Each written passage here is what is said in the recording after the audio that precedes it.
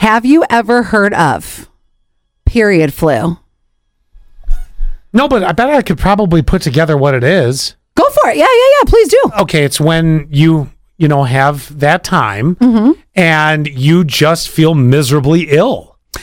You're kind of close. So it is, yes, it's around the time. It could be a little bit prior to. Oh, sure, yeah. And doctors say that you start to get things like you would if you were to get the flu, like allergies. They're saying things like running noses that they say that peak periods of ovulation actually exacerbate seasonal allergy type symptoms like a runny nose or itchy eyes. So when you get that, you might not have the flu. You might think that you do, but it's called period flu.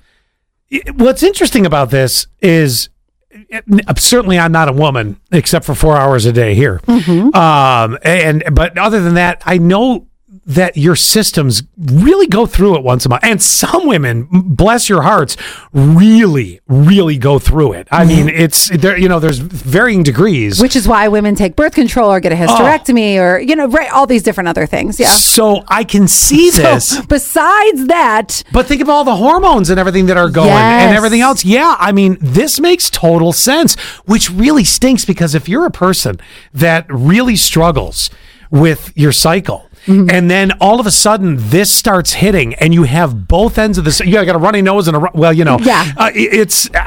You go to blow your nose and then you actually accidentally grab a pad instead. Yeah, exactly. More absorption. Exactly.